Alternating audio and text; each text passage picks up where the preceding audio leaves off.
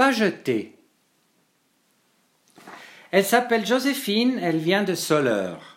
Du moins, c'est d'où vient sa mère. Elles sont à la table à côté de moi, dans un joli petit café à Lausanne, avec une amie. Voilà le cadre.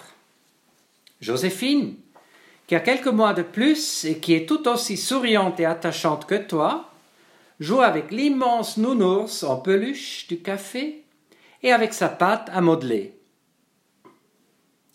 En fait, ce qui attirait mon attention, c'était sa maman, quand elle disait avec une certaine insistance qu'il ne faut pas jeter la pâte à modeler. En bon suisse allemand, d'ailleurs. Chère Lia, merci à toi, car mon nouveau statut de papy fait que ce genre de situation m'intéresse à nouveau. En pensant à toi, petite coquine, et en voyant cette autre petite coquine, je ne pouvais m'empêcher de vouloir voir comment cela allait continuer. Je le dis d'entrée, j'aurais dû filmer la suite, tellement c'était illuminant. Joséphine, pas jeter. En fait, l'ai-je mentionné? Maman discute avec sa copine. Joséphine n'obtient donc pas les 100% d'attention de sa mère, dont elle a peut-être l'habitude, mais certainement envie. Elle jette sa masse en direction de maman. Pas jeter. Je te l'ai dit, la pâte n'est pas là pour être jetée. Et Joséphine continue.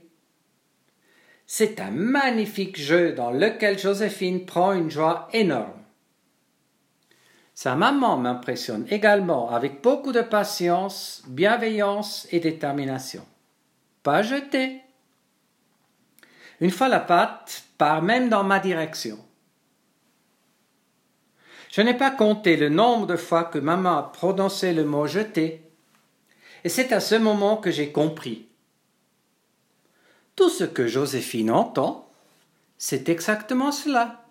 Jeter. Quelle petite fille obéissante. Car la chose la plus difficile à entendre pour notre cerveau, c'est bien la négation. Que fais-tu quand on te dit 10 ou 20 fois jeter? Tu jettes. C'est QFT. C'est exactement comme j'arrête de fumer, je mange moins, je m'énerve plus, je ne râle plus jamais, je critiquerai moins les autres. Et ce que notre cerveau entend, c'est fumer, manger, m'énerver, râler et critiquer. Autant de messages qui appellent à l'action. Et je fume, je mange, je m'énerve, je râle et je critique. Et Joséphine jette. Chère Lia, peut-être que j'aurais dû adresser cette lettre non pas à toi, mais à ta maman. Ce qui n'est pas vraiment nécessaire puisque tu ne lis pas encore toi-même, je compte sur ta maman pour te lire ma lettre et de cette manière, elle entendra le message. Et transmettons ce message au monde entier. Arrêtons de dire ce que nous ne voulons pas. Rendons service à nos cerveaux qui ne captent pas la négation ou que très difficilement. Disons ce qu'il faut faire, ce que nous voulons. Ce qui est fabuleux dans cette approche est qu'elle tient compte d'une loi de la vie essentielle. La vie ne supporte pas le vide. Donc, pas jeter n'est en fait pas possible. Joséphine jettera tant qu'elle ne remplacera pas jeter par autre chose. Par exemple, forme des boules, Joséphine. Eh bien, tant qu'elle forme des boules, elle ne peut pas jeter. Chère Joséphine, chère maman Joséphine, je vous laisse tranquille maintenant. Un grand merci à vous deux de cette leçon sympathique que vous m'avez donnée.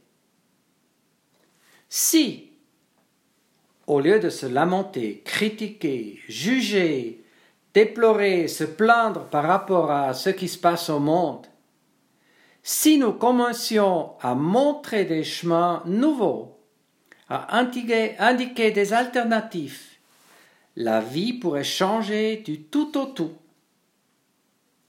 Ce serait un chemin tellement plus joyeux.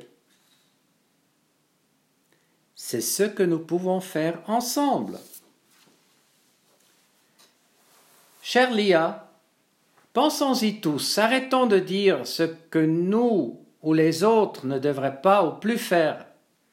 Commençons à réfléchir aux alternatives, à ce que l'on pourrait faire, et du coup cela devient « fais des petites poules ». Et surtout, je veux vivre sainement, je veux faire du sport, je reste calme et compréhensif, je me montre reconnaissant et j'encourage. Disons oui haut et fort à ce que nous voulons dans la vie et pour ce monde. Les non, tout comme tous les petits bouts de chou, on les a assez entendus. Et cela change tout. Ton papy qui t'aime.